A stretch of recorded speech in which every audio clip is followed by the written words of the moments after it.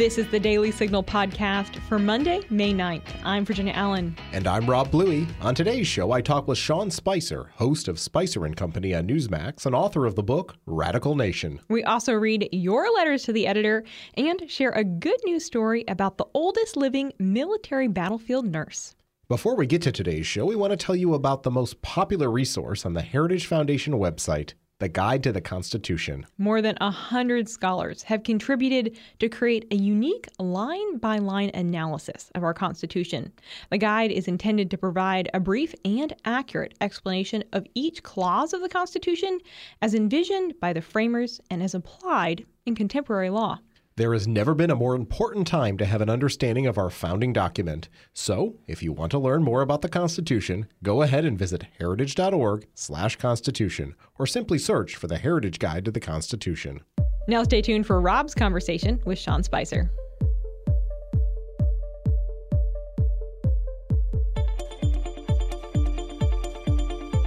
We are joined on the Daily Signal today by Sean Spicer, host of Spicer & Company on Newsmax and author of the book Radical Nation. Sean, it's good to have you back on the show. Yeah, it's good to see you again. Great to see you. And let me ask you this just to start off. It is so important, I think, in today's media landscape that we have alternatives to the corrupt corporate media. Right. And you're doing that each and every day. Yeah. Tell us about your approach to the news and what you bring to your show. It's not just my show. I mean, I think all of Newsmax, it's a twofold question. I think we cover issues that I think people are talking about, and it's funny. Literally those conversations, and we try to do it every night on Spicer & Company, which is what I think people are having that conversation, what's concerning them, inflation, immigration, things that are going on in their kids' schools, and have those discussions with leading experts, with parents, with educators or immigration experts, border authorities, economists, and break them down. But they're those conversations and segments that you're not seeing, frankly, on other stations. And so it's funny, I think we get tagged with a lot of pejoratives from the mainstream media. But if you watch the station and watch the segments that we do, I think we frankly cover issues that aren't getting covered. But we bring on guests from all sides. We allow people to have their say. It's just that I think the way that the left has decided to control the narrative, they don't like the idea of anybody injecting a story or an idea into the bloodstream that they don't approve of. Well, taking a step back then, because we appreciate what you do on a day-to-day basis, but zooming out and looking at the media landscape more broadly, why is it important to have a diversity of sources of information for people you've not only, now that you're in front of the camera, but even when you were behind the camera?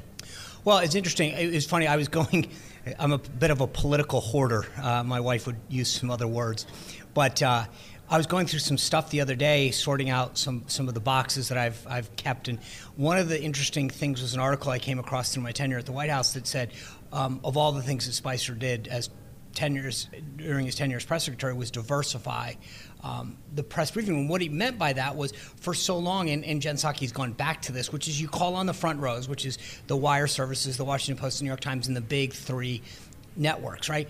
I looked at it like, there's local TV and local media, there's conservative outlets, there's financial outlets, there's foreign media. There are niche media outlets that equally represent a constituency that has a question or a concern that should get asked. And again, I think that, so to the heart of your question, it's important because I think for too long, there was this idea that a group of folks in the media, right, the Washington Post, the Associated Press, and the big three networks controlled what you saw, read, and heard. They controlled the narrative. If it wasn't on their networks, if it wasn't on their paper, it didn't exist. It wasn't a problem. And so the diversity in thought, and I'm a big all of the above guy, right? So I'm at Newsmax. I think we do a great job of doing that. But if you want to read Breitbart or the Daily Caller, whatever, that's great. I think the more the merrier, right? Because the more people can get their information from different places and see something, that's great. The thing that I find is fascinating is this is truly like capitalism at work, right? When I started at Newsmax, we had thousands of people watching every night. Now we're in the hundreds of thousands. And Newsmax has while we're on all of the major carriers, Fios and Comcast and Dish and Direct, we don't have the same reach as a CNN right now. We're growing all the time, but we're competing with them. 2 years in, I mean, my show just crossed its 2-year threshold, and that tells you that Americans are searching out a place like Newsmax and saying, I want to watch this show, I like what I see. And it's 90% of the time when I talk to people, it's word of mouth. I heard it from a friend, I heard it from a family member, somebody that lives down the street from me, watched your show and turned me onto it. And I think that's what's so fascinating about Newsmax. It's not this huge advertising budget that's out there with billboards and whatever. It's people, person to person, through social media, through email, through knocking on the door, through conversations they're having at work or at home, that are turning people onto it. And that's what I think is great right now. And I think it's driving the mainstream media nuts, that they don't have the stranglehold on the narrative anymore. I want to come back to that in just a moment, but I do want to say that as somebody who pays attention to the numbers and the data, what you're saying is absolutely true. And that's why we have decided that it's important to have Heritage Foundation experts on your show and other shows on Newsmax, because that is where the organic growth is. That's where people are turning increasingly to get their news. Yeah, and well, we love having them on because they are experts and they're some of the best in their fields. I mean, Hans, who handles all election integrity, he's the best in the business, right? I mean, there are folks that you guys have who have for decades been at the forefront of their specific area. And so when we want to break down something, those are the go-to people to talk about, whether it's China or the economy or election integrity, right? These are the go-to people who have been following it, not for a year or two, or just got turned on to it for years, in some cases decades, have been the leaders, the thought leaders in this, and are the people who aren't just writing about it, where policymakers are then turning to and saying, okay, how do we fix this? So we love having them on, not just because they're experts, but because we're ahead of the curve. We want our viewers to be like, hey, this is where the ball's going to bounce to. Yes, yeah. Well, now, you have that organic growth, but I also feel like there is, particularly with the big media conglomerates, an effort not only maybe on a day-to-day basis to try to take shots at Newsmax, but also, why isn't there more interest in expanding Newsmax to other platforms? I mean, is there a concerted effort on their part to keep you down? I don't think. I mean, look, the interesting thing I think that's fascinating about Newsmax is that we're the 4th largest news channel out there right now, but we're the only one that you don't need a cable subscription. If you literally have a smartphone or the internet, you can go to newsmax.com, you can go to YouTube, watch it for free. I've been in Florida with my family, and I had countless people come up to me and say, hey, I cut the cord, I don't have cable anymore, but I watch you on Roku or Samsung TV or Vizio or whatever it is, and you're the only ones. So literally, if you don't have cable, or you just have a smartphone and you're walking around, or you just have a computer or whatever, as long as you have an internet connection, you've got access to Newsmax, live television, the same as you would if you had cable. And again, if you have cable, that's great. You can go to DirecTV or Dish or Fios or wherever and get us the same way too. But it's really unique because that's where we're able to sort of diversify and break into an audience that a CNN or an MSNBC or even a Fox can't. That's outstanding. Yeah, particularly at a time when CNN Plus seems to be failing miserably. Well, literally, as I was coming down in the elevator to this, there is a Variety, one of the trade publications in the entertainment industry, put out saying that they're pulling the plug on CNN Plus. I mean, think about that. This thing has lasted, literally days, and they're already pulling the plug. That tells you everything. Now, I'm shocked that people don't want to know what books Jake Tapper's reading, but that tells you everything you need to know about.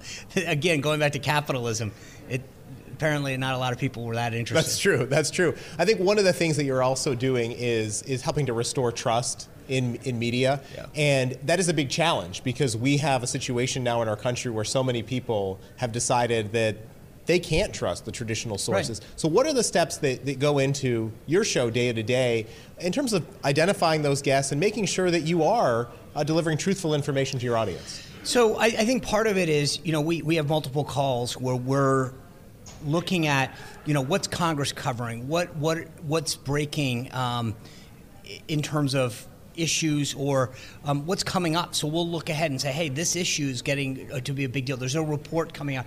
We get pitched a lot.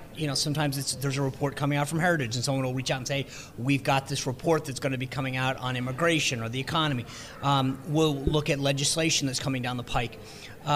So there's a combination of those kind of things. We'll look at issues, and then the same thing with guests. We'll look and say, okay, who's the big get that we want, or who's somebody, we had the other day just some parents on from Florida. We had a couple parents on from New Jersey who were embroiled in this whole thing where New Jersey was mandating some new courses, and we wanted to hear from actual parents and said, what's it like up there? Two of them were former educators that had taught in the system. What would you have would you have actually taught this curriculum? So the idea sometimes is to have those conversations that, again, people would probably be having around their dinner table at night, and break it down in a way that people go, okay, now I get it. And so it's also, to your point about the facts, that's where the research comes in. So it's looking at and I think that's what, frankly, makes me somewhat unique as a host, is having worked on Capitol Hill, been in the military, served at the White House, worked on campaigns and at the National Party, is that there's a lot of times where I can say, no, that's actually not how it works. And so we can break down a story and say, while it's being reported in the Washington Post this way, the reality is it doesn't work like this, or it'll never happen like that, either politically or just in terms of how government operates. And I think that's a unique thing that we bring. And not even the Washington Post, apparently Piers Morgan. Well, but look at that issue today, right? The idea that, and I give Taylor Budowich, the president's comms staffer, tremendous credit for doing what most press staffers should always be doing, which is recording that interview, because think about it. I mean, you saw that happen, and it plays into this narrative, oh, Trump got angry and stormed off. And then it's like, nope, here's the tape. And here's how it was edited deceptively to make the president look bad. So I'm glad he did it. I'm glad he released it. And you had NBC News actually having to admit, well, gosh, no, that's not how it went down. And when you've got NBC News siding with President Trump, you know that something's really amiss. Yeah, speaking of NBC and MSNBC, I've seen you tweet about this. Yeah. Jen Psaki, right, who's promoting her future employer while serving in the White House. Right. This is unprecedented, and with all due respect, I'm glad Jen's got a new job. It's a tough job being press secretary. I wish her all the best. I'm glad that she's found a soft landing, and I think that that's great. And I honest to God mean it. She was very helpful to me, Josh Earnest, and her when I was transitioning her. So I wish her the best. But you can't then continue to serve. You can't sit at that podium knowing that your future colleagues are sitting there. They can't embarrass you, so they're not going to ask you tough questions. You don't want to do anything. I mean, this is so unethical and wrong. She is the first press secretary to ever go straight from the podium to hosting a show. I waited 2.5 years, and it's not a question of that. Even if she wanted to go straight from, again, God bless her, go for it. But then step down. You can't continue to do this and go on this farewell publicity tour as press secretary where you're continuing to interact with the folks that are going to be your colleagues. Yeah. No, thank you for that. And one final question for you, and on the personal or more humorous side, I've got to ask you about Bunnygate. Yeah. So you dressed up as the Easter Bunny in the George W. Bush administration. Yeah. So President Biden obviously has this incident with the Easter Bunny. Just your thoughts on what happened there. Well, the funny thing about it is, one, it was really interesting because when that happened, of course, I saw a lot of stories come out sort of noting my sort of history. And it's funny because so many of them are wrong. And I just say that because the interesting thing is that because of the nature of the job, it's very hot. So you only do it for about an hour. And so this idea that they were like, oh, this was Spicer when he was back, and it was like, I did it for an hour. I didn't, like, they were like, there was these pictures that they would show from 2008 saying, oh, that was him. Never, not true. But the idea that a press staffer, in that case, walked over to the President Biden while he was answering questions about Afghanistan and basically moved him away, and no one thought that was a problem. I look at that and go, guys, like, you're the press. You're supposed to be outraged by something like this. Yeah. Sean Spicer, keep doing what you're doing. Thanks, it's great to have you back on the Daily Signal. Always good to be here. Are you looking for quick conservative policy solutions to current issues? Sign up for Heritage's weekly newsletter, The Agenda. In The Agenda, you will learn what issues Heritage scholars on Capitol Hill are working on, what position conservatives are taking, and links to our in-depth research.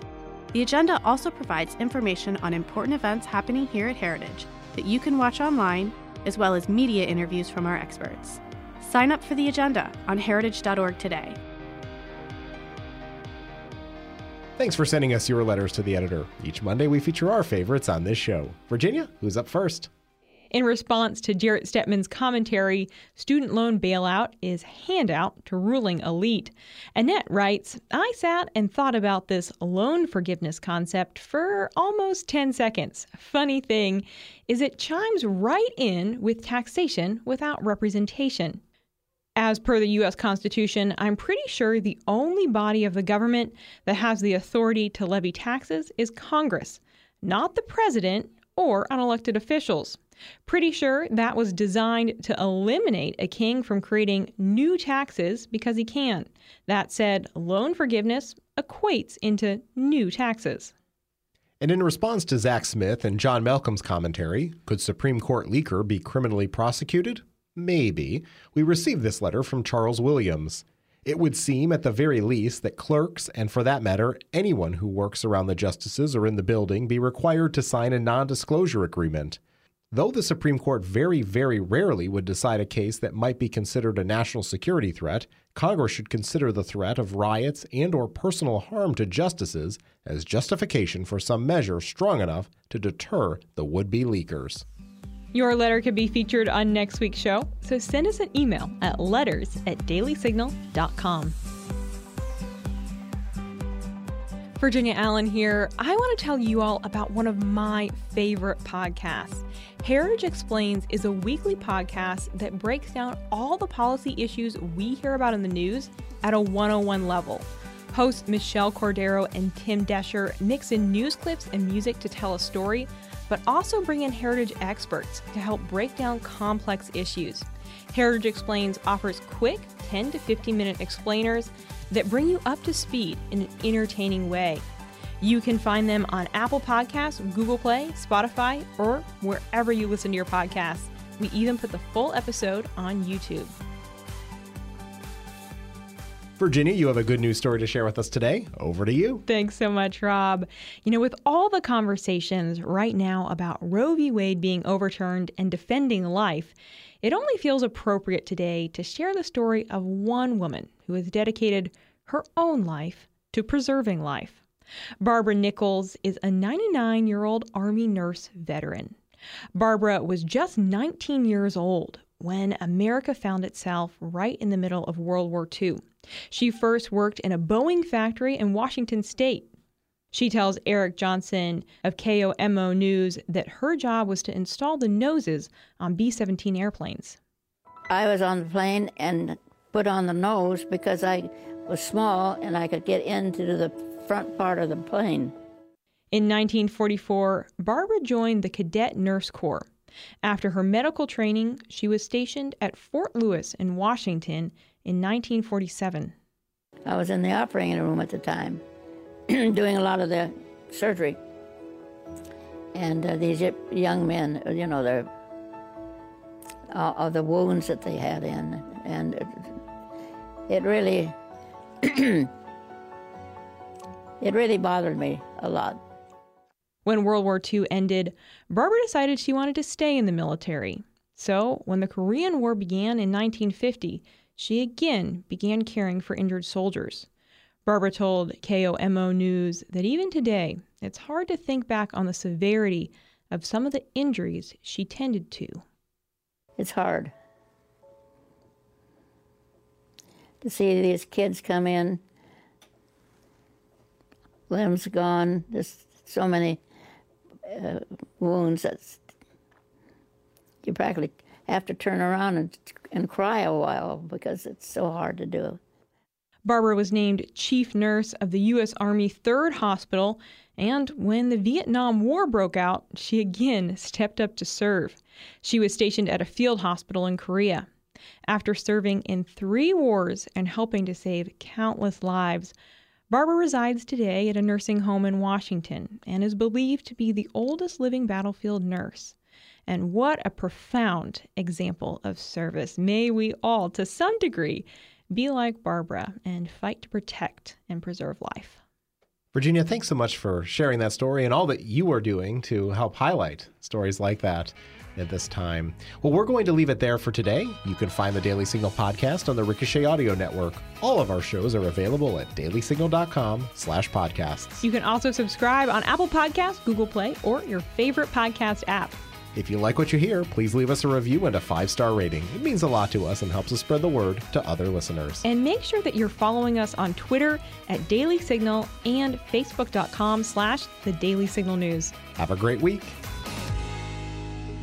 The Daily Signal podcast is brought to you by more than 500,000 members of the Heritage Foundation. The executive producers are Rob Bluey and Kate Trinko. Producers are Virginia Allen and Doug Blair. Sound design by Lauren Evans, Mark Guiney, and John Popp. For more information, please visit dailysignal.com.